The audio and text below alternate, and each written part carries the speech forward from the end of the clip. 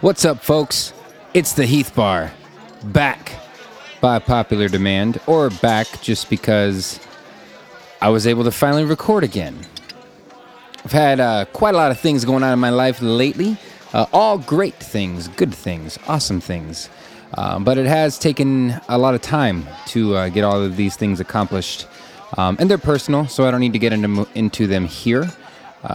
But if you were worried that this podcast was over, fret not. It's going on again, and it's going to keep going. There's some awesome people that I continue to meet and still want to get on this show that we have been trying to get our schedules figured out, and it's going to happen. So, the Heath Bar, folks, it's where it's at. Chat's on tap. Anyway, let's see. Let's get some announcements for you. What do I got going on? Later this month, let me give you this one. About the last weekend in October, so that would be the 25th and 26th. Not this weekend, but the following, I will be at Flanagan's Irish Pub Friday and Saturday night, slinging some tunes for you. You guys have heard me talk about it, but I bartended there for years. It's kind of where I had my first real gig, I would call it. So it'll be good to get back there. So if you guys are around and want to come hang out, 9 o'clock to midnight, Friday and Saturday night, October 25th and 26th. You'll see me there.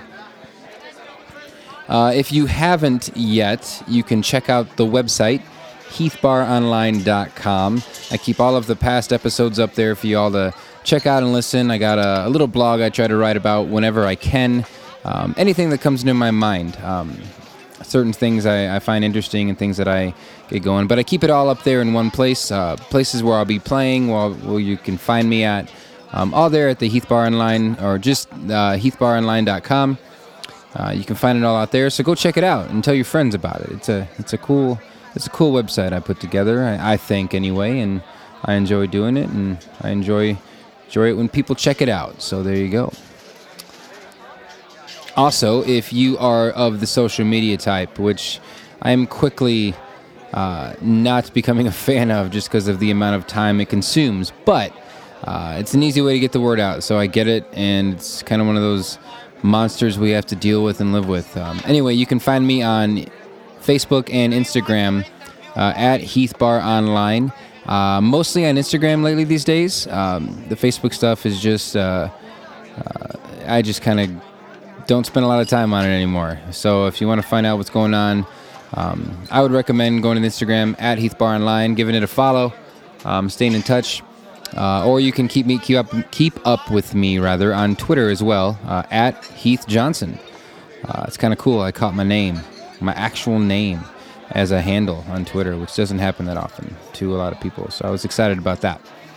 Anyway, I have all my posts up there, stuff that's going on in my life, shows I'll be playing, and all of that feeds into the website as well. So they're kind of connected. So you want to find out how to get that, go to Heath Bar Online, and then hop on over to one of those social media outlets of choice. As always, you can subscribe to the podcast on iTunes or Apple Podcasts, and I'm on Spotify as well, Google Play, anywhere where you listen to your podcast, you'll find the Heath Bar. Serving them up as often as I can for you to listen to. Meeting some cool people, talking with some cool folks, all for your listening pleasure. Speaking of which, let's get to it. This episode I am super excited about. I sat down with Mike Endrud. He's a fella I met 3 years ago, I think now, or maybe just 2 years ago. Guys, hard to tell. But anyway, I met him at Wayne Bay's epic garage parties that he throws, also known as Liz Fest, if for those of us that are aware. Wayne lives in Whitewood. You can check him out on a previous episode. Him and I chatted a lot for a while, but that's where I met Mike. Mike hails to us from North Dakota, and he's lived up there all his life, and has spent the better part of his life learning and, I would dare say, perfecting the pedal steel guitar.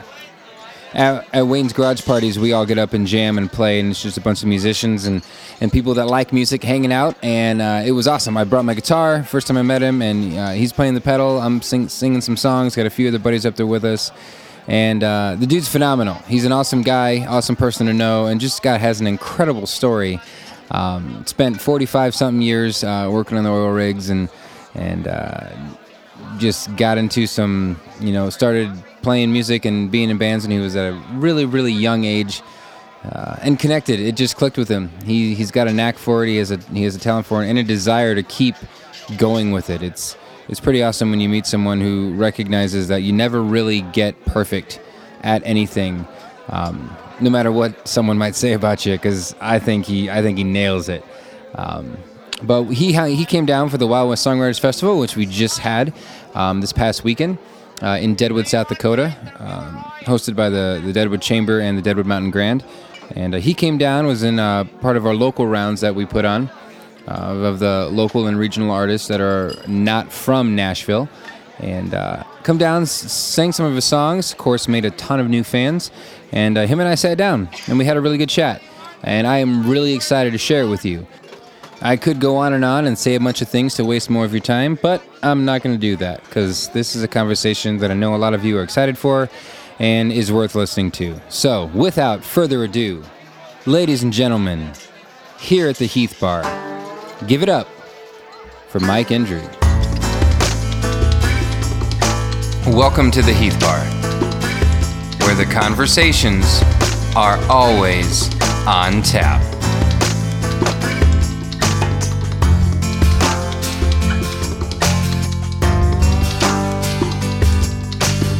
We're just kind of talk a little bit about who you are and what got you playing, and some fun stories from your life, if that's cool with you. Sure. Yeah. Well, I got my first guitar for Christmas when I was 9 years old. Okay. Prior to that, I was always drawn to music. Probably sounds a little odd, but even on the Lawrence Welk show when I was young, I'd watch Buddy Merrill. Uh-huh. And I was just always drawn to it. And I was, this is probably going to sound a little cliche, but when I was 6 years old, and I had my records, I should say my brother and sister, like Buddy Holly, and all those. Oh, yeah, of course. All those kind of things, and I listened to them, and I listened to them over and over, and surprisingly enough, I lived in a small town of Mayville, which was about 60 miles from Fargo-Moorhead. Okay. Well, that's where Buddy Holly was coming to. Yeah, yeah. And I was 6 years old. I didn't even have a guitar yet, and I was bugging my folks to take me because I wanted to see Buddy Holly. And I remember the next day my mother telling me, I didn't even know how I was going to tell you what happened. Oh, my goodness. I don't think that, good chance they wouldn't have taken me anyway, but, my spark was there from 6 years old. Yeah. Jeez. And I kept wanting guitars, and I don't think they took me seriously. Then when I was about 9, I got one. So it'll be 58 years Christmas Eve since I started. That young, young ago. Yeah. 6 to 9, you fought for one, everything like that. Yeah. Is it just always, so it's always been music, learning to play, and that's been. Yeah, and I don't know even really exactly where it came from. Huh. I just always. Did your family play or anything like that? My mother played piano and organ. Okay. There was music lovers. Nobody played a lot. Mm-hmm. We had a piano at the house, of course. My mother taught me chords on that and stuff like that. And I don't know. And I thought I got to have a guitar, and I've never stopped. It's just been never been work or a challenge. Of course, it's been a challenge at times, but I just got a love for the stuff. And do you remember what your first one was? First guitar? Silvertone. A Silvertone. Yeah, a Silvertone, a little acoustic Silvertone with the spray on Sunburst. Yeah. With the stripes, the little white that's picker. cool. Yeah. And then my brother, who was always been an electronics guy, and he was 8 years older than me, so I suppose he was in his teens. Mm-hmm. And he used to build me little amplifiers or put a jack in an old radio. And then he bought me a little contact microphone, the kind you kind of slip Sure, on the yeah. hole with that little metal clip that looked like the state of Nevada. Right. Yeah. They were that kind of shape, and we had this big old upright radio. God, I forget what the brand was. Crosley. Oh, Crosley. Crosley radio, Okay. and somehow he rigged that up and made an amp out of it for me. You've got to be kidding me. No, and he did that for me a lot, and he built me another amp, and then eventually he built me, had a squeal in it, and then got electric guitar when I was about in 7th grade, Okay. which I still have it, my 57 Duo Sonic, Oh, my and goodness. I won't part with it. Yeah, those are something you got to keep, man. Yeah, and I told her that we started playing guitars together right away. Mm-hmm. Or dance someday.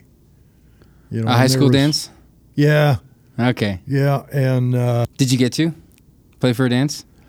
well, yeah, and finally, and oddly enough, my folks divorced, and my mother remarried, and then we were moving out to Watford, Okay. and we got to play for a dance the last night I lived there, and I was not happy. I thought, finally, we get to do a dance, and now I got to move tomorrow morning. I was not pleased. I hated.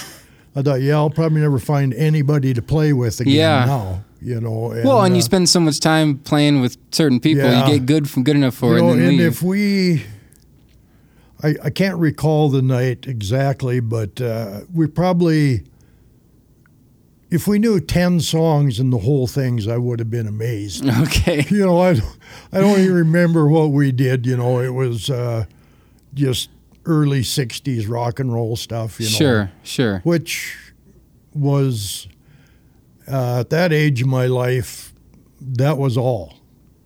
It was Sure. rock and roll stuff. I mean, Did you have like a favorite like group of bands? I'm sure there's not one. Gosh, there were so many back there. Of course, here come the Beatles later. Right, Of course, right. who doesn't have that influence? And but I don't know. I like different things. I even remember liking, watching Johnny Cash, and his guitar player, and anything that had a guitar. Another guy I used to watch was the Collins kids. Oh, Larry sure. and Lori Collins. Yeah. And I used to see him on when he was a little kid on TV shows with his double neck. And I thought, I envy this kid. I want his guitar. Were you living in North Dakota still at the Yeah, time? So you were yeah. kind of born and raised up there then? Yes, Okay, yep. gotcha. Yeah, I remember the first time I saw the double neck, I was like, that looks beyond anything I could even understand. And now it's like, it's just... That was too much weight. Yeah, it's just too heavy, Like I could play it, but it's just too heavy. My shoulder will hurt tomorrow. I don't want to do that. Yeah. I played in a church band for a while, and they didn't have a bass player or guitarist, so I played both, and I had both strung around my neck, the bass low, the guitar high, and depending on the song, I would switch, and I was like, this is dumb. I'm not doing this anymore. I'm not doing this at all. Excuse me. No, you're fine. So man, that's early. Like I didn't start till I was in my teens, so this has been your life basically. Yeah. And I mean, it shows because you hear you play, and it's like this guy's been playing for a while. Yeah, well, thank you. Appreciate that. And then we moved out to Watford, and it was really odd. I had a great friend of me. I think you've heard me talk about Jimmy Christensen. I've heard the name. Yeah, He was a steel player that did well for a lot of years, and I'd moved to Watford. I don't know if I'd been there maybe around a week or something. Didn't really know anybody, you know. And I'm standing in the hall, and this kid taps me on the shoulder, and he said, "Are you the new kid?" And I said, "Oh, yeah." "Huh?" He said, "I heard you play guitar." And I said, well, yeah, I do. And he said, well, I play too. He said, you want to get together after school? And I said, sure. Of course. So we go over to his place and pick up his, he had one of those, I forget the model, black Silvertone double pickup with the Bigsby. They're sought after now anyway. Oh, I'm sure, yeah. And a little Silvertone amp, and we hiked it up to the house. Mm-hmm. And like I said, the only thing I liked was rock and roll. Yeah. And we got up to the house, went down my room and plugged stuff in and and he started playing country stuff.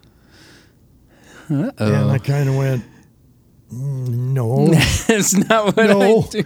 And I told him, we laughed about this for years, and I said, I looked at him, I said, you got to get that stuff out of your head. So years go by, in comes the steel guitar into our life. Sure. And oddly enough, and then me and Jimmy, back then we started a band with 3 other guys, and we had that in high school. Mm-hmm. Band we called the Sabres. Just did the Beatles, Paul Revere and the Raiders, the Animals. Yeah. But, that whole era Of course, stuff, yeah, absolutely. Pretty standard. Then, I don't know, must have been about I don't know how old I was, a sophomore, maybe a junior. And a friend of mine, older friend of mine, had gone off to college, and he come back and he said, Endrud, I got a guy you got to hear. And I said, who's that? And he said, Bob Dylan. Well, and it was new to me. And was Bob fairly new still? Or? Yeah, it was kind of about the time he was, okay, mid 60s, 66, 67. Okay, I don't sure. remember. Yeah. I don't know. No, who hasn't been influenced by him? Oh, I almost hate to say it. It's so damn cliche. Well, I don't know who couldn't be anymore. He's so prevalent in everything that happened. And he said, and so I went over there, and he put that album on, and I just sat there, and I thought, this is phenomenal. Yeah. And it just knocked me over, and so what do? I didn't play any more rock and roll much after that. I got more into the folk style. Sure. And the more you got into Dylan, you learn about other people's influences, and it actually takes you back in history. Yeah. And here come, Lightning Hopkins and all these blues players and stuff that he liked, and all of a sudden you're discovering stuff he knew a long time ago. Yeah. And it's funny how that happens. You go back and always like, how did I miss this stuff? Yeah, that's a good way to. I hadn't thought of it that way. Like when you find a new artist, you almost find like a portal in time to. You find a portal back, and you go like, well, what influenced him? And then you go back in this history, and you hear all this stuff in the past that you go, wow, what was I doing? Where was I? These guys are good. Yeah. It's just amazing. And, and I just kind of kept on that way. And of course, then I had to go get a harmonica holder and play harmonica, and do your best rendition of The Times Are Changing or Don't Think Twice. Right. Everybody had to try and be a Dylan at some point. There's certain songs people are going to request, and you got to learn them. Yeah. That's how it works, man. Yeah. So anyway, I got married really young. I was 20. Had a son by the time I was 22. So I kind of didn't do anything for a lot of years other than just playing at home. Sure. And that was, and then about, this is a dark spot in my musical history. There's always a few. There was a local band, a family band, and they did country, older time country and polkas, waltzes, schottisches. Well, they needed a drummer. So they came up to me and asked me if I'd be interested in drumming. And I was working full-time at that time, and then I'd work at a gas station after work and on weekends to try and make a little extra. Okay. Like yeah, a guy absolutely. does. Absolutely. And I thought, I can make more money drumming Friday and Saturday night than working for this ass that I'm working for. He was a tyrant. Which is the case usually, And I thought, you're not paying me that much. I don't have to take all this crap. Yeah. So anyway, I told him, yeah. Because, I'd monkeyed with drums, and I could do a little enough to keep the train beat and go from there. Yeah, probably not even that good. Okay. Didn't do too many rolls. I don't, And I thought, I never thought of myself being a drummer, and how old were you around this time? Probably 23. Okay. Something so early like that. 20s Mike, the drummer. Yeah. Interesting, well, I did man. that, but I wanted to drum and make some money so I could buy a pedal steel. That was my purpose. Hey, however you get to a pedal steel, Yeah. it's an ends justifies the means type of thing, man. Well, I bought one of those in 1970. I bought a double neck Fender, 8-string, no pedal. Absolutely mint. Ugh. But I didn't know what to do with it. And this is 1970, so I tuned it to a chord, and I held just a flat pick and strummed it across and slid the bar up, and I thought, well, I can't get any minors out of this damn thing. So I tuned the other neck so I had one. Yeah. And I don't even remember, and I'd give up, and I'd put it under the bed, and then I'd drag it out. Well, then my friend Jimmy, who I talked about earlier, was in college in Fargo. And he came back and he said, well, I bought a steel too. This is the same kid from 8th grade when I moved there, Jimmy Christensen. Okay. And I said, well, how the hell does that work? So he had it set up, and he said, well, okay, here's the basic grips. He said, play 3, 4, and 5 and push down pedal 2, and you go from a 1 to a 4. Okay. So he said, here's E, open, push it down, you got A. And of course, up 2 frets, you got a B. Right. And then he said, then you can go up to the 7th fret at your B, put the pedals back down, and you're back at an E again. So I kind of went ching, ching, ching, ching, ching, ching. I said, now this makes more sense. You can do something with this. Yeah. So that's why I went to drumming. And I bought a little single neck MSA, 3 pedals, 1 knee lever. It was not a good $500, and it wasn't a good guitar. Was it enough to learn on? Enough to learn. Okay, but not enough to really last. MSA is a good company, but this was a really, really cheapy thing. Gotcha. So within a year, that was done. I thought, I need more than this. Then I bought a double neck Showbud, Pro 3, the E9th and C6, 8-floor pedals, 4 knee levers. Jeez. I bought that in 76. And with this band I was drumming with, I had started bringing my steel along. And I'd get off the drums and play steel. And then I'd go back to drumming, and then another couple songs, I might go play steel again. Well, I think they recognized where my heart was. Oh, of course. It's, yeah. And the guitar player, man, he passed away a few years ago, unfortunately, named by Ordine Tweeden. And kind of looked at me one night and he said,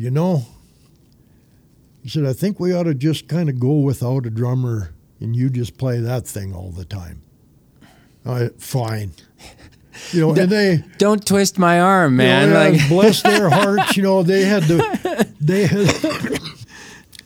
had to put up with some bad steel playing. Oh man. And that's where I cut my teeth. Sure. Was doing that, and they were always gracious enough to let me keep doing it. And well, you got to start somewhere, and someone's got to be willing to let you start. And that's the thing. You're gonna screw up when you first start anything, count on and it. finding people that are willing to just let you do that, that's rare, man. Yeah, that's cool. It is. That's so, really cool. Those are the type of people you always owe a lot to. A lot of times you don't see it till later on, and you look back at it, and it means a lot more. I thought, man, I bet I really played some crap back on that thing, and every now and then a video will surface of stuff I played years ago, and it's like, oh God, why? I kind of hate that we live in an era where everything's recorded. You know what I mean? And Because and here come my first night. I had learned steel guitar rag. Okay. Mm-hmm.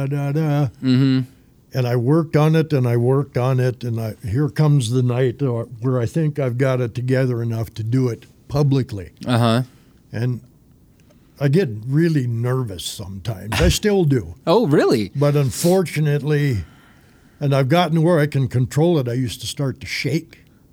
I mean, I'd get so nervous, my hands would, when I was, and it just feel all the eyes looking at you. Oh, man, I'll tell you, I'd start going to pieces. So I had a little bit of anxiety about doing that song.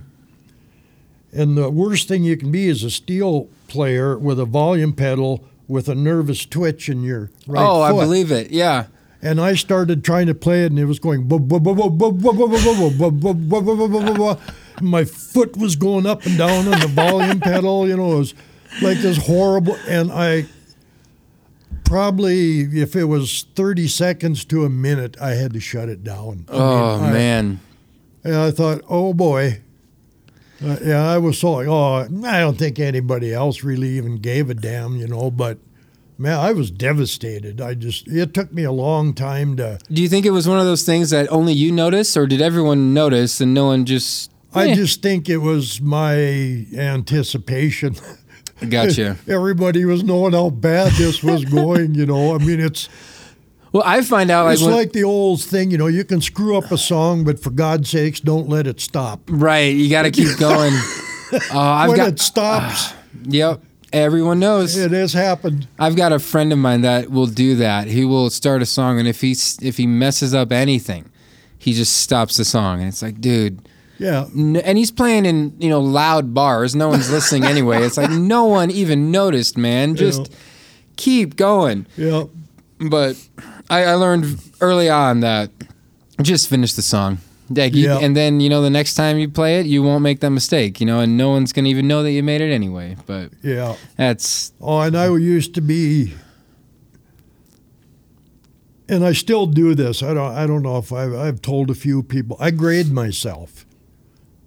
I've always done it every time I get done playing. Mm-hmm. And, I mean, it's not a weird thing. It's just I just analyze my evening. Do you have like a sheet that you follow? No, okay, and I'll just think, how'd you do tonight, Mike? Really, I mean, for what you would think you should be, I might give that one a C. And it's just being honest with myself. Sure. And I've given myself some Fs. Really? Oh, See, yeah. I'm trying to picture what even a C from there was from one you looks New like. Year's Eve. I was going to give myself an F, and I thought it's New Year's Eve. You can't get an F on New Year's Eve, so I upgraded to a D. You rounded the curve a little bit, like I'm just going to do that. And no, I passed. And it's just and I don't I'll be honest with myself about it. Mm-hmm. I don't beat myself up for doing bad, and I don't praise myself if I. There's times I've given myself an A, and there's times I've given myself an F, and I'd rate that one about a C minus. Do you find that like grading yourself that way, has it helped you like critique yourself? Because I think that's one of the hardest things to do as an artist is very much look back and how did I actually do? Because one, everyone's their own worst critic, and two, if you don't have like a set thing you want to grade, like you said, grade yourself on, it's hard to even know where to start. Yeah. Has that, like, just as you started to do that, how quickly did you notice like improvements, or did you even at all? Do you still give yourself Fs, 50 plus years later? Oh, hell yes. Really? Oh, hell yeah. So you never really perfect the instrument is what you're telling me. No, you don't. You don't. If you ever get to thinking you got it perfected, you better quit. You better just stop. But I mean, especially the pedal, man. It's really not to tear myself down or build myself up. I just want.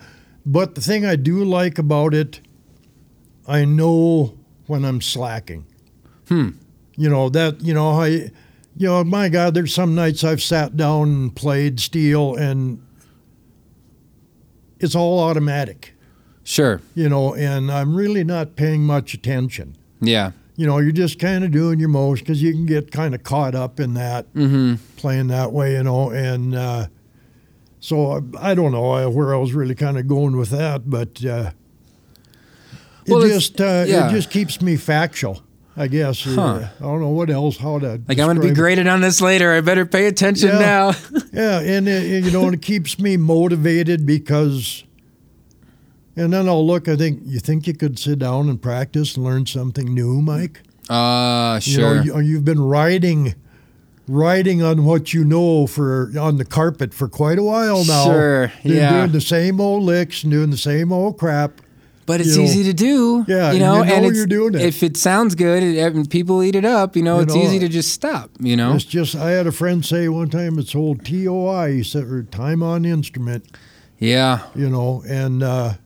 And I used to fall apart, like if I made a mistake when I was younger, ruined my whole night. Really? I just couldn't shake it. I mean, if I did one little bad steel part, I'd go, oh, what have I done? And I couldn't shake it. And I did not learn how to do things right, probably in my 40s, before I thought, why don't you enjoy the learning process rather than beating yourself up over it? Why don't you enjoy the journey a little more? You don't have to anticipate, I need to get way up here or I'm not happy. How about enjoying the slow walk up the hill, Mike, rather than just going for dynamite? Yeah, and and seeing like, how good am I right now? What can I enjoy doing with my level of quality at this moment? I don't do that. And I only got better at that after I quit drinking. Okay. That's when things turned for me. Musicians and alcohol, man. Yeah. It's a thing. And And more I look at them together, I'm like, I don't know if they're a good pair, No, well, I don't oppose it at all, but I haven't drank for 23 years. Wow. That stuff can sneak in on you. When you're playing all the time I was in a band and it was every weekend, and all of a sudden you lose track of what you're doing. It gets to be more about the whoop-de-doo party life than what you're, and I quit. And somewhere in that first year, I felt like I got back to it for what I really loved it for. It was just doing it. And fortunately, I played with some really good guys up in Williston in a band, really good players. And I wasn't too sure how I was going to handle playing in a bar and not drinking. I thought, this is going to be a new experience. Yeah. And I even made the statement, I either learn how to do it without it or I start doing it again. I thought, because I'm not quitting playing for nothing. Sure. Fortunately, it worked out for me, and I had been in that band for a few years, and then that year came, and at the end of that year, and we had played at this bar in Williston, and one guy, a guitar player, came and said, Mike, we want to talk to you. And I thought, uh-oh, this don't sound good. He said, we all got together and we want to talk to you. And I said, okay. I thought, geez, they pissed at me about something here? What's happening? And he said, well, we all took a vote. He said, and we decided the most improved player this last year is you. And they said, whatever the hell you're doing, please keep it up. Check that out. And I just, oh, man, I'm getting goosebumps now. And that meant so much to me. Sure. Because, it was like, And he said, and the guitar player said, I've kind of watched you struggle trying to get up to that next level. Yeah. He said, and all of a sudden this last year, he said, it's just like you took a slow float right across the top of it. Did you notice that, or was this? No. So, okay. No, I didn't. I was still kind of feel comfortable in my skin at Yeah. that time with it, you know. And I thought, what a compliment to get from friends and good players you like. Yeah, you that's know? awesome. And I just, you know, and my whole attitude and the improvement came much better without Sure. sitting there, you know, cussing at yourself and calling yourself every name in the book because you can't get something learned. Like, you know, you Just put it down dumbass, and walk you know. away, and like, I'm Yeah. never picking this up again. I'm Yeah. horrible. You know.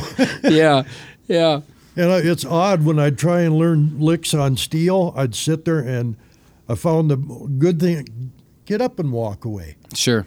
Go walk away for 10 minutes, relax a little bit, and I don't know how many times I go sit down and I go, there it is. There it is. I sat here for 2 hours prior trying to force this on me. It's but- easy to, when you're like in the thick of it, to Yep. just get overwhelmed. Like there's a few licks I've tried, and I found the same thing. As soon as I like walk away, sometimes Yeah. it's a day. Like Yep. I'm gonna put it down for a day. I'll try in the morning, you know, and all of a sudden, it's like your muscles and memories happen overnight. You're like, oh, there we go, okay. But yeah, So I've been playing. I got my first guitar when I was 16, so way like 10 years after you were interested in it. But nothing really took off for me until about 10 years ago when I just really kind of dove into it. And even now, I'm like, you can tell, like I don't have a lot of time to really get into it just because I've got a job, I got kids, you know, and it's funny how that happens, you know. So I'm waiting for the day that I get to retire, like yourself, and just get to spend all day on the guitar, you The know. only thing that sucks is you got to be old, Yeah, I know. you know. I know, but Yeah. I don't know. It's Yeah, now I'm getting to the point at this age. I thought, why am I even worried about this at this point? You know, it's good to still have something to strive for. Oh, you know, yeah. it's Yeah, it you know, is. like It hey, is. you know, this is. I still have goals. I still have things that I want to do. You know, and that never really ends. You know, and I about ran myself to death trying to be a full-time job. You try to be a husband. You try and be a father. You try and be a musician. mm-hmm. You know, there was weekends. You know, I'd get home 1, 2 o'clock, get up at 6, Yep. go to work all day, go back, do it the next night. Mm-hmm. You know, and you never realize how tired you're getting because you're driven. Yeah. You know, and then here comes Sunday, and you're so fried and shot that you can't even function You're done, around the man. house. You know, I mean, and you know, so there's downsides to it too. You know, I can look Yeah. back on it now, and you know, maybe I shouldn't have played. I could have played a little less. Mm-hmm. You know, and maybe been a little not so wore out on Sunday once in a while. You Yeah. know, but you know, that's life. That's just. I mean, that's You how know. it works. It's funny. Like I don't know. I felt the same thing a lot, and this year not so much in terms of that because I haven't played as many gigs as I usually do. But it's because we just had a kid, and you know things at work are going well, and so it's just how it happens, you know. But I look back and when I was doing all of that, just go, and I'm like, how in the world did I do that? Because now it seems impossible. Like, there's no way I could do all of that right now. no. Like, how in the world did I do all of that? I was hoping you'd have the answer, but I sure don't, man. No, I look back at it now in the years I did that in the late nights and driving home. Yeah, I was pretty lucky. Only one time in all those years I fell asleep and went in the ditch. Oh, oof. And I woke up and there's weeds flying by the window and I don't know where the highway is, you know. And man, I must have had somebody with me that night because the only place I could have gone off that road with no approaches was where I went. Oh, You know, I mean, I look back at that night and I thought, somebody was riding shotgun on that one. You know, so jeez. you know, but that's about the only time I, you know, and of course, them days, you know, you drove home probably not in the best of shape No, quite a few times. Yeah. Well, and this would have been what decade would this have been? Like or decades? 70s to into the later 90s, all through there to I'd say 96 from.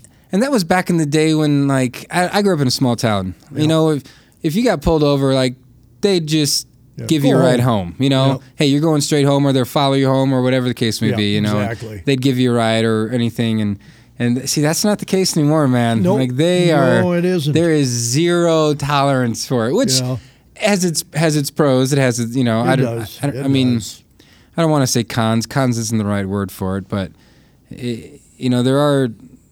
I don't know. You talk about good old days, and everybody thinks they've lived in the good old days. You know, it's just definitely. Every generation has them. But that was something I learned early on. And the nice thing is, for a long time I lived, you know, blocks away from where I played most of the time, so I could just walk home, get all my gear in the morning. You know, and just leave it there overnight. But it's that goes back to the alcohol and music type thing. You know, because I've noticed lately, like I maybe have one or two, you know, beers, and that's about it for the night. Yeah. And I'm like, I don't want to wake up hurting in the morning. I turned 36 in January, and somewhere in the last 5 to 6 years, my head started to pound in the mornings, man. It's like my metabolism went, and I'm done. You know? When it starts taking 2 days, right? There's a warning signal. Oh, it's like, okay, I got to rethink the things I choose to put in my body at gigs, man. Even, I mean, like, you know, Wayne's party, you know, that's where we met, you know, Wayne's garage there in Whitewood.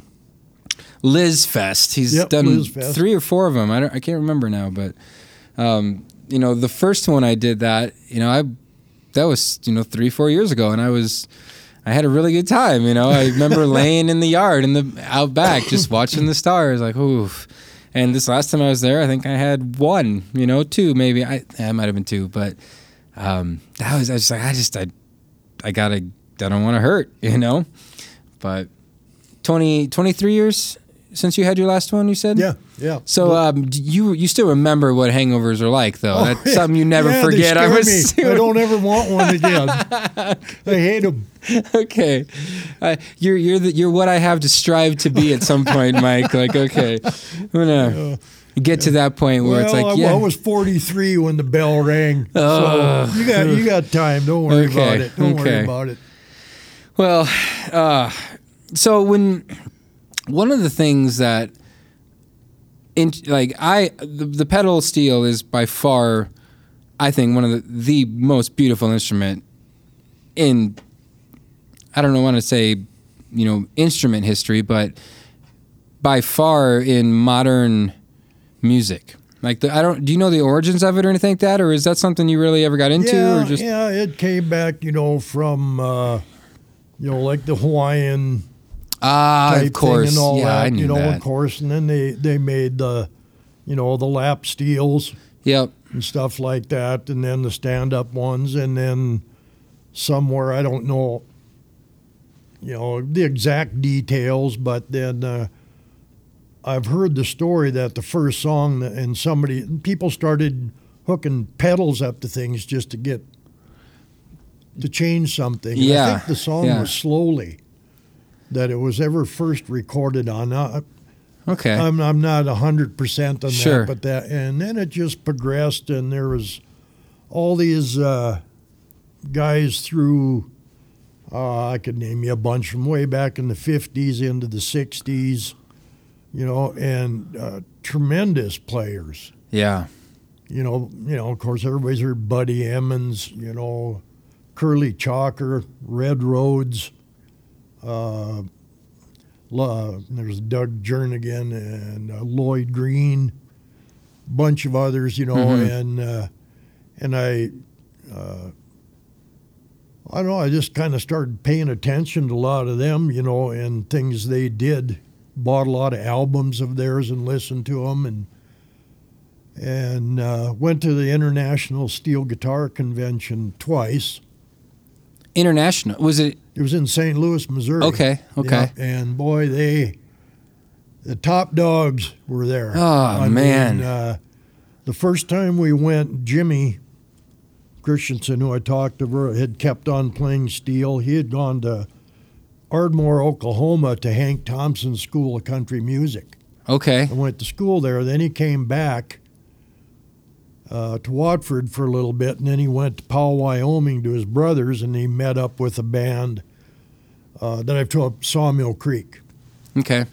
Tremendous. Oh, I think I told you once, you ought to look it up and listen to it. Yeah. And Jimmy Steele playing, I owe him a lot of credit for helping me too, Yeah. stuff. And so here you got two steel players out of Watford City, and we never had a competition bone between us. Mm-hmm. We always shared things. Even when he was gone, we kept up on the phone, and Jimmy's playing, me working and not putting the time in it like he did. He did it for his life. And his playing just excelled. Sure. I mean, I go, damn, man, this is incredible. Yeah. And they made about 3 albums. And then there's, how that goes. You get a band together and eventually you're going to have trouble. And he quit and went out to L.A. and played out there and wasn't real happy with the whole scene out there. It was kind of the start of the line dancing thing. Oh, okay. The tush pushy crap and all this that went on, all Did you the say dances. Tush pushy crap? Oh, that's brilliant. Yeah, the dance names. Right. And I thought, for God's sakes, are we going to have to live through country disco now? I thought I lived through disco. Don't expect me to do this shit again. You have to cross genres to make more money, man. That's how all that works. Oh, God, I just went, please, God, don't let this happen. Don't do it. Oh, jeez. And he hated it because people would come up and ask, other than a song, they'd ask for a type of dance. Really? Yeah. He said, well, can you play this style of a dance? He didn't give a shit what the song was. Right, yeah. And he was just beside himself. And then he had played somewhere up in Orange County, and he was driving back, and he drove back home, and that's the night, and he was sitting on his couch writing the whys and whys nots of moving to Nashville. Yeah. He said, then the earthquake hit. That was when they had that big one out there. Oh, yeah. And he ran. He had a wife and daughter. Ran in. He said they were on the bed riding like it was a big wave, And he thought, that's it. Well, I don't need to make any more whys and why not. So, and he moved out to Nashville. He got to do so many cool things. There's demo tapes of him with doing demos with Sheryl Crow. Oh, man. Before anybody knew who she was, sure. And he had one out of Jackson Hole. God, I'm going to draw a blank. The guy, Skinner guy. Gary Rosington. Yeah, okay.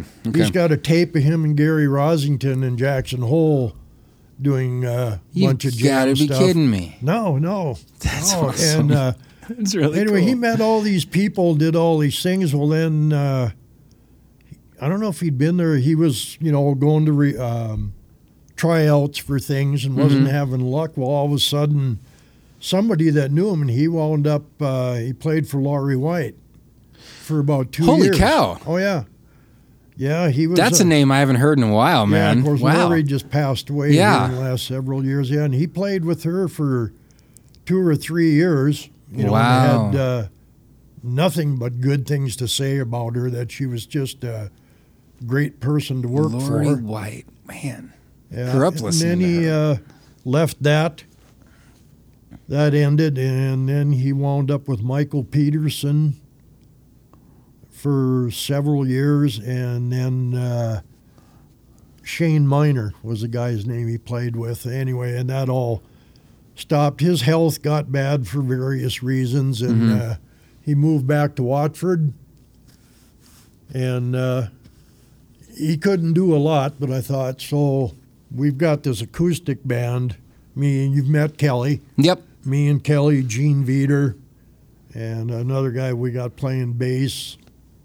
And anyway, Jimmy come back, and I said, "Why don't you play steel with us?" And he needs something to do, and he got a little shaky from stuff, and anyway, and so he jumped in and started playing steel with us and stuff. But he got real sick a little over a year ago, and he got some toxicity from a medication thing, and it affected his cerebellum and stuff, and his speech is bad, and he can't walk real good, and he's actually in a home now in Dickinson for a while. So I get down and see him every chance I get. Sure. He's been a good friend since I was 13 and he was 12. Man, oh man. When we met, and we kept on this whole journey together the whole time, and he's just a wonderful guy. Well, and I'm assuming you're the only two pedal players from North Dakota. Yep. Yeah. I had one guy tell me one night I was playing, he said, "Mike Endrud, best steel guitar player in western North Dakota since Jimmy Christensen left town." That's great. I said, whether you know it or not, I said, that's a compliment. That's a compliment, and probably true. Yeah. Well, and I remember, so the first time we met, it had to have been 3 years ago, because I think I missed last year's, because I was playing in a band, and my buddy played the pedal, and that was the one thing he wanted to learn. And he's a younger dude. I think he's younger. He's my age. I think he's a few years younger than me. But he said, "Well, there's you can find a guitarist or a dime a dozen. Bass players are 5 cents to a dime. You can just find them everywhere. And drummers get a little iffy, but he didn't want to have to haul drums around all over the place. So he said, well, I'm going to learn the pedal." And he did, and so we played the pedal. He played the pedal, and I played the acoustic. We had a little duo that we played in that, and so that took me from just listening to music with a pedal in it to actually getting to perform with it on stage and see how someone plays it. And I tell you, man, it just blows me away. I don't think I have the capacity to do that many things at once. That's why I can't play the drums either. There's just too many things. But you have the knee bends and the pedals on your foot, and then it all becomes automatic, and you don't really think. Well, I'm sure it does. But it's got to be. It's one of those instruments where if you don't have time to invest in it, don't even start. No, that I would agree with. I would imagine you're looking at hours a day. Oh yeah, minimum. So much of it, and anybody will tell you, is right hand technique. Yeah, it's the picking hand. In pick blocking, palm blocking, where you kind of go like this, and stuff, and the pick blocking stuff and all that, and. I got to play with weird fingers because I cut this one off. Why'd you do that, Mike? I didn't want to. Actually, the first night... Well, it seemed like a good idea at the time. 6 days before I got married. What? I cut my finger off. You're kidding me. Yeah, I went to work in the oil field on workover rig, and I told my wife, who was my girlfriend at the time, I don't care what happens. I just don't want to cut any fingers off. Oh, my goodness. You jinxed yourself, man. Jinxed it. And I went home that night. I had to go in and I won't go into bed. They had to saw the top part that was left and clean that up. And I had this big bandage, and I thought, that's my finger-picking finger. Well, the pointer's pretty important. Yeah. And I thought, well, how is this one going to do this now? Oh, man. So I'm sitting at home with this bandage on going. I thought, well, I'm going to have to figure out how these are going to work independently, and I finally got to where it worked. But I use my pinky. If I'm not using finger picks, I'll use my pinky on the high string a lot. Okay. And sometimes rather than doing what these did, I'll do it with these three. Is the pinky normally not used? Not a lot of times. I think people do, but a lot of times. But I think I use it more than a lot of people do. Man.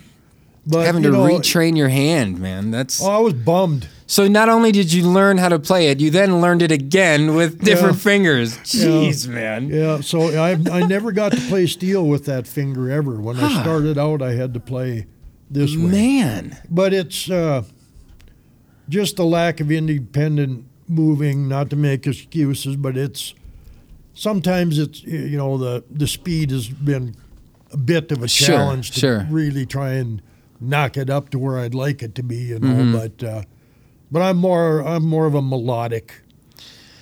Well, I'm kind of a sentimental old melodic guy when it comes to. I play other stuff, but when I can play slow ballads behind something and just hit some power chords and maybe a little harmonic one in there, I just love doing that. See, that's when I think the pedal really guts people in songs like that, when they hear it and oh my gosh, especially when you're not expecting it to come into a song and then it shows up. It's like, oh my goodness. Oh yeah. I fell in love instantly. Absolutely instantly. And it's surprising to me how many people because for a while there, the pedal steel kind of took a dive and nobody wanted it, you know? Oh, yeah. And it seems to be just coming back, which makes me wonder, why in the world would anybody say, that instrument's dead? It's always been pigeonholed as a country instrument. I got a buddy that doesn't play country, and he uses a pedal, and it sounds now it's great. kind of got me more, I think it's probably because it's where it was introduced. Yeah. But I mean, you can get guys, you hear all this jazz stuff, like Emmons did a lot of it, and a lot of people, and they play the jazzy type stuff, and but it's fallen out of favor. It goes in cycles. Everybody wants one, and then they don't. Right. And then they do, and then they don't. It's always gone like that. It's just like, there was a while there, no, we can't have that because it'll sound too country. And to which you'd say, what's wrong with that? Or I don't know. I mean, it depends on what you're going for. About it, they just hell, I hated them when I first heard them. Really? Oh yes. No kidding. When I was in high school, my mother and my stepdad, they'd put on these country albums. And I'm going like, oh, good God, here we go again with this whiny crap. Is it just because it was your stepdad and you didn't like him, or is it just kind of this? They'd say, listen to the steel guitar on this. And you'd say, I'd say, that twangy thing, the twang drove me nuts. How the hell I ever wound up here is absolutely beyond me. They say the emotions of hate and love are very close together, that man. That must be it, because all of a sudden, then here comes the Burrito Brothers. And, Neil Young's using some, and all of a sudden I'm going, whoa. Some of the old Graham Parsons stuff. New Riders of the Purple Sage and what have you, and all this stuff. And I went, whoa. And it just, I thought, and I had that start on one, and that's about, when the inspiration came in was about 74, 75 that I want one. So this wasn't a love at first sight. This was it slowly lured you into its just, embrace. All of a sudden, I had an interest, like I said, when I bought that double neck Fender I told you about. I was just out of high school. Okay. The summer after I graduated. Something about them intrigued me, but then all the other stuff I mentioned before of Jimmy getting the one and all this, and all that time from like 70 to 75, I started hearing other things. That's what I want. That's what I want. That. How do I get that? Yeah. And then here come Jimmy with the one, and that overtook me. Nobody even knew I played guitar. Huh. Finally. First, that's all I did. They thought I was a guitar player. Well, then I played steel all the time in bands, after I started, and I kept on, and but I always kept playing acoustic at home, trying to write stuff. Yeah. It was a love I always had, was playing acoustic guitar. Well, and you write great songs with it, man. God, they're so good. Anyway, okay, the band stuff and the steel stuff, and then we start Lonesome Willie, the acoustic, of which I was playing acoustic guitar and dobro in. Mm-hmm. And all of a sudden, people are like, oh, well, we didn't know you played guitar. I said, you couldn't be kidding me. How long So have we known each other? now I did that enough, and then all of a sudden I dig my steel out and play. Oh, you play steel too? Oh my goodness. I go like, yeah, I do. It's just like, yeah, I've done both of them for years. Yeah. And, Man. Jeez, man. I was thinking, I was kind of wondering how you've ever done some of your best insults you've ever got from people. Right. I love these stories, Right. Right. Not to be the guy that's all of a sudden taking over the thing here, but No, it's good. I'd like to hear your versions because I've got a couple that just kill me. Of insults? Insults. That people have said about me? Yeah, while you're playing. Oh, gosh. Oh, man. So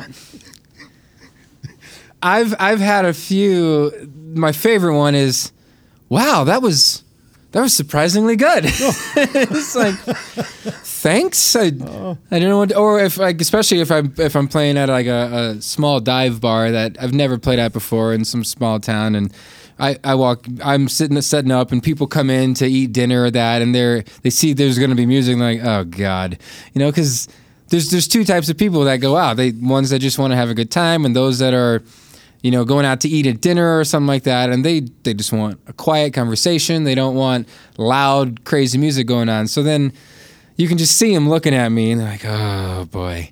And then they come up at the end of the gig like, hey man, that was surprisingly enjoyable.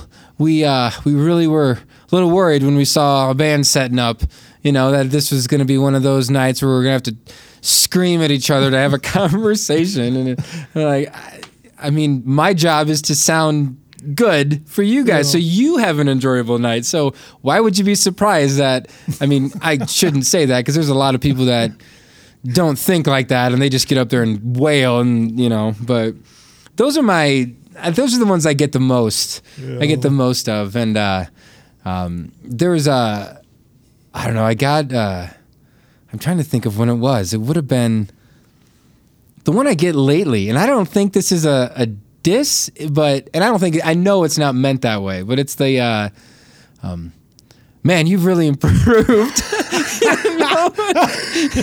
Okay, so when was I bad? It's one of those things that it's good because you want to improve, and it's especially when it comes from someone you respect. It's like you were talking about earlier with your band and that, like, most improved, player. It's one of those things where I respect them and they are noticing growth in me. Yeah. So that's good. It's the other people that don't play music that come up to me that have been seeing me play for years and go, man, you've really improved. It's like, it's those ones. Yeah. And I get those often. It's like, oh yeah. And I people I haven't seen in like 6 years, versus from when I first started playing. They walk into a bar, I'm still playing six, and like, man, you sound way different than you did back then. I'm like, well, hopefully, like that's how it's supposed to work. Yeah. So you gotta tell me some tales. You can call it tales from the road, or some fun stories from Mike's life. That can be incriminating as hell. You can just share some that you're not worried about, but I gotta hear some. We had a band called Southfire. Southfire? Yep. Okay. And it was me, a guy named John Burning, great guitar player, Mick Soyseth, who replaced Carl Huffman, and then we had a drummer named Clyde Norris. And we used to go up to Noonan. It's way just about to the Canadian border. Okay. And they had a lot of strip coal mining going up around Estevan, Saskatchewan at the time. Mm-hmm. And booze was cheaper on this side of the line. Of course. And these Canadians would come down in droves to this bar. Mm-hmm. And it was absolutely insane. First song, dance floor full, places hopping. Jeez. Just the kind you like. Yeah. Other than when it got to be 11:45, it went empty because they all had to get across the border before midnight. Oh, okay. So you get to do the last set to maybe a few people. Sure. But anyway, this is a little dinky town, little whistle stop place, and it's got another bar, and it had this old hotel upstairs that was kind of in a half circle of rooms. Okay. But it had been condemned for years. I mean, the plaster and the sheetrock's falling off the walls, and anyway, and well, this is where we got to stay. And all there was them old bed springs, them old square metal ones. Oh, sure. With the springs on them. Well, we had to put sleeping bags on them. Oh, jeez. There was our home for the weekend. Well, he said, well, there's another guy there. He said, but, you don't need to worry about him. Some other guy. Well, we get there and we bring in our stuff. Well, somebody looks on the table, and here's these parole papers. The guy's on parole for murder. Oh, my goodness. And we're going like, you don't have to worry oh, shit. We all look at each other like, this guy's on parole for murder. Well, we better not piss him off. Oh, my goodness. Well, he had this we were kind of looking around. We found rooms, and threw our stuff in there. And there was this statue, probably, I don't know, 2.5 feet tall. Mm-hmm. And big ceramic thing, kind of a green thing. And it's two big, burly, muscly Greek guys. And the other one's holding the other one upside down over his shoulder. Oh, my goodness. And it's got a little creepy feel to it, We're kind of going, what about this? Well, we got done playing that night. We went to a party. I don't know what time we got back to that room, but it was early in the morning, and I got tired. I said, I got to go to bed. And all of a sudden, I wake up, and John is sitting on the floor by my bed laughing and laughing, and he said, the statue. He said, the statue. And I said, what are you talking about? He says, Carl broke it. Oh, my God. And I said, what? It belonged to this dude. I thought, he's not going to like this. He's not going to like it at all. So we're all out in the living room. We thought, screw you, Carl. We're telling him you broke it. We're pointing at you if he gets pissed. This is every man for himself. We're not getting in this. This is your deal. Oh, well, geez. He picked it up, and he was looking at it, and he went to throw it on the couch. He said, I don't like this thing. And he threw it, and it bounced off the couch, hits the floor, and breaks. Oh, my goodness. And we're going, this guy's going to kill us. He's not going to be happy. And we finally got back there to clean up before we had to play Saturday night, and he was there. He kind of comes walking out, and he stands there and he says, yeah. He says, you guys broke my statue. I kind of like that thing. Oh, God. And we're kind of going, oh. He just turned around, walked off, never said another word about it, But we thought, yeah, well, I wouldn't want to relive that night anymore, dude. But that's, oh, my God. we were talking, when you're talking about insults. Yeah. Years and years ago, I had another band, early 80s, and there was a state line club west of Williston we played at. And the place was, it was a rowdy place. There was always fights and all kinds of crap going on all the time. Sure. We got up to play one night, and one of those nights you think, this is going to be good. Dance floors all full, people still danced back then. Yeah, yeah. And I seen this drunk guy standing at the back of the the dance floor with a can of beer in his hand. He's kind of doing the bob and weave, and I could see him staring at me, and all of a sudden he's trying to get up to the stage, and he's weaving in and out of people dancing, And I'm kind of watching, and I thought, what's on this guy's mind? Something's coming here. And all of a sudden he finally, and I bet it took him 5 minutes. To get from the back up to you. Just up and down, snaking around. And I thought, well, what's this guy's niche? Yeah. And he comes walking up there. He's got one hand in his pocket, and he's got his beer, and he kind of takes a drink, and he says, you guys really aren't that good. These people just don't have anywhere else to go. Oh, my gosh.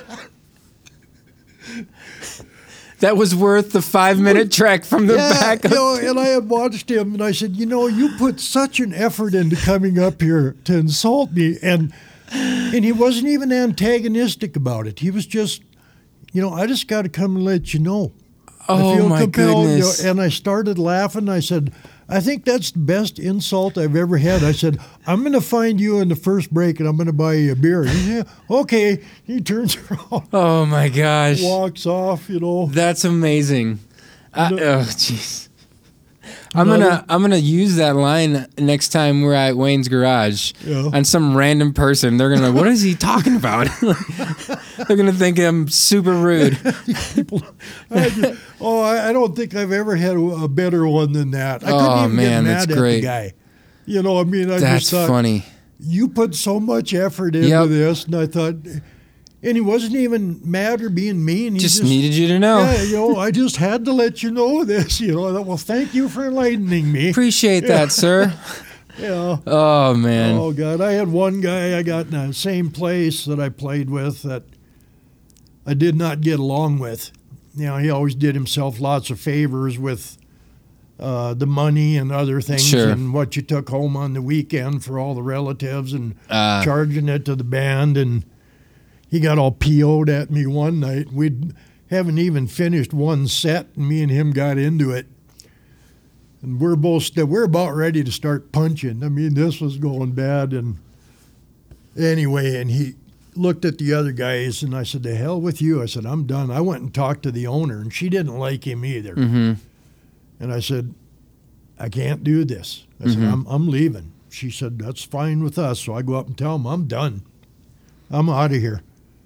And he looks, and he said, "I'm a professional." He said, "I don't need you." And I said, "Well, that's just fine with me." And he said, and he looks at the other guys, "We'll just keep playing without him." They said, "Oh, the hell with you. We're going with Mike."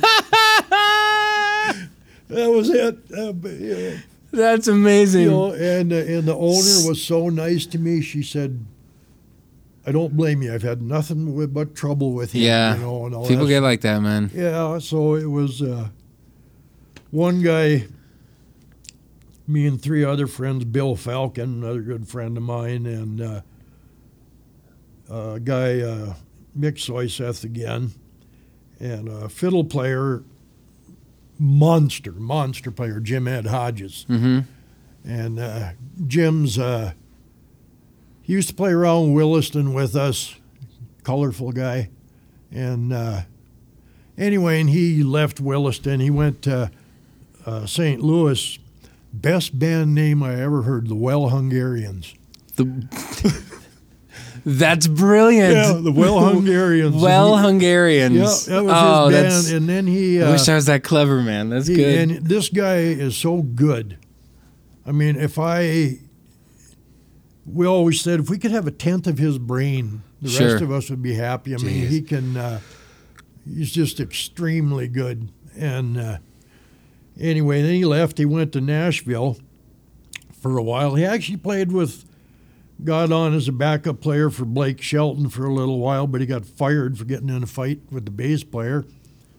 And then I can't remember if he went back to St. Louis, and then he went down to North or South Carolina, and there was kind of like a show thing down there he kind of belonged to, and then he went back to Nashville, and he's been playing with a guy named Craig Morgan for quite a while. I mean, he's got to play the Opry and all kinds of stuff. That's awesome. That's awesome. But, yeah, and...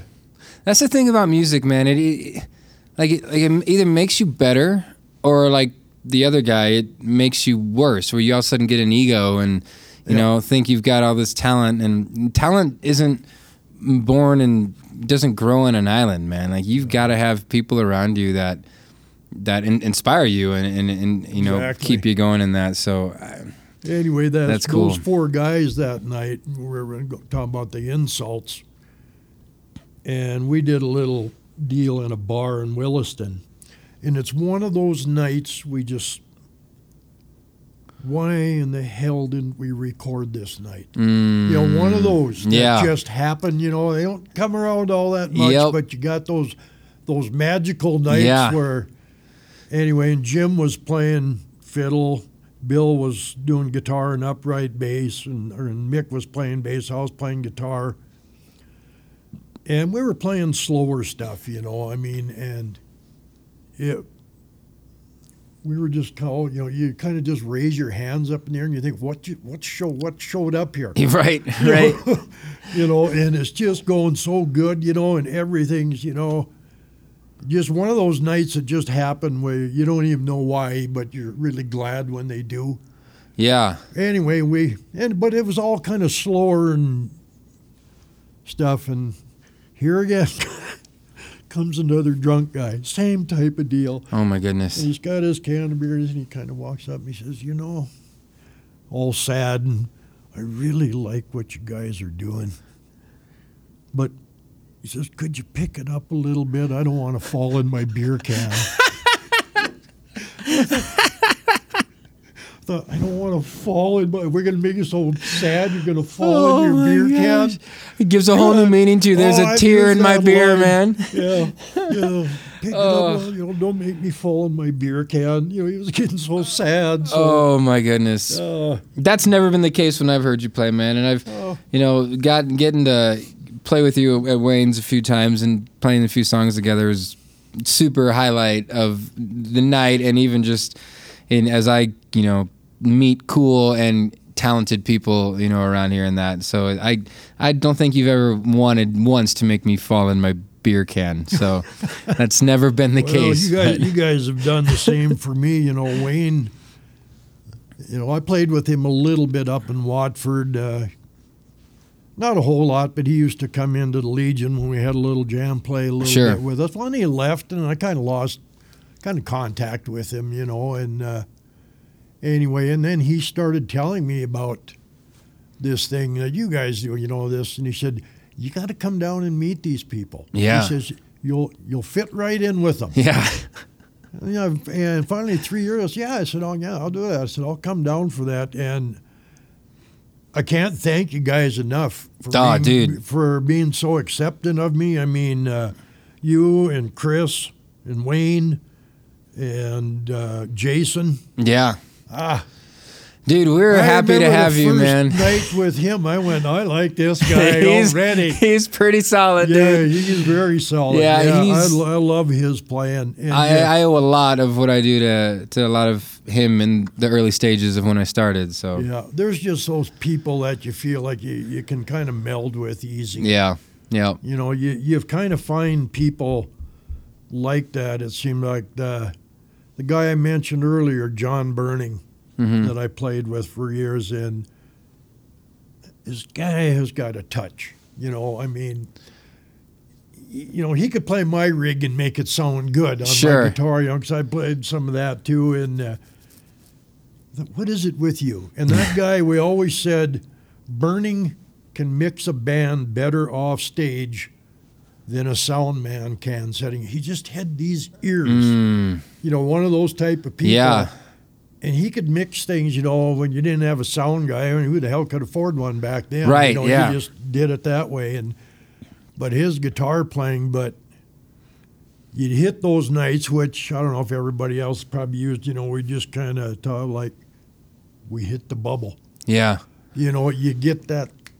And the thing I always liked, always told some people, I said, I always kind of like being the worst player in the band, because they draw you up. Yeah, they do. I mean, they give you something to aspire to. Yep. And I think we've all been probably in stuff to where it hasn't been that way. Not to make it sound like you're bragging, but when you probably know what you're doing a little better than the others, you stop. You do. You can't. Stop. Yeah, you That's absolutely not do. to be rude, and I don't mean to be mean. It's just different levels of where people are at in their journey. Like everybody said, in a band, you ain't going to go past your weakest point. Right. And so I always liked the fact that when I felt like I was a little lacking of the other people, because I thought, they draw you up. Yeah, something to shoot for. Yeah, something to shoot for. It's but cool. You guys have been so good to me down here, and gosh, I mean, I go back home and I tell everybody about this stuff. I thought, You guys ought to go down and hear these guys. Yeah, there's good that's cool. stuff going on down there. That's cool, man. Well, we appreciate that very much. And in the same respect, there's a lot of guys.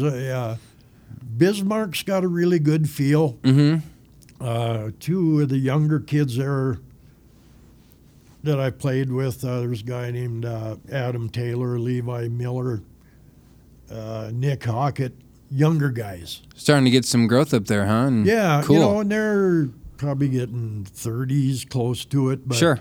They'll do a lot of bluegrassy style, a little Trampled by Turtles type stuff. Oh, yeah. And things of that nature.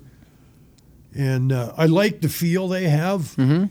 And I get a kick out of it because here this last summer, Mike, will you come and play this? These two jobs. One, they had a country fest thing I played at, and then we did another street dance thing. And, and they're young, good players and great taste, in what they do. Sure. And I liked that. I thought, yes. That's cool. It's nice when that happens. The roots are still hanging there. Yeah. Maybe a little dressed up, but they're still there. Yeah, music's not going anywhere anytime soon, man. People always find it. Yep. Mike, this has been great. Thanks it's been wonderful. I enjoyed it. Thanks for hanging at the Heath Bar. And we'll. This isn't an actual place. It's not, but audio it is. So one day it will be, though. I'm building one. It's gonna happen. We'll get you back, and we'll sitting around a bar, man. But anyway, this was fun. Thank you so much. Yeah, thank you. We'll talk to you soon. All right.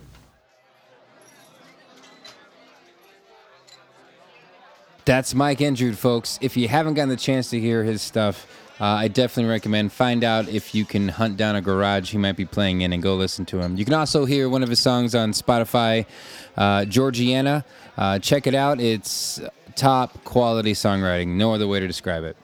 Anyway, if you want to get in touch with me, you can shoot me an email, heath@heathbaronline.com, or hit me up on Twitter @HeathJohnson. That's it, folks. You don't have to go home, but you can't stay here. Talk to you next time.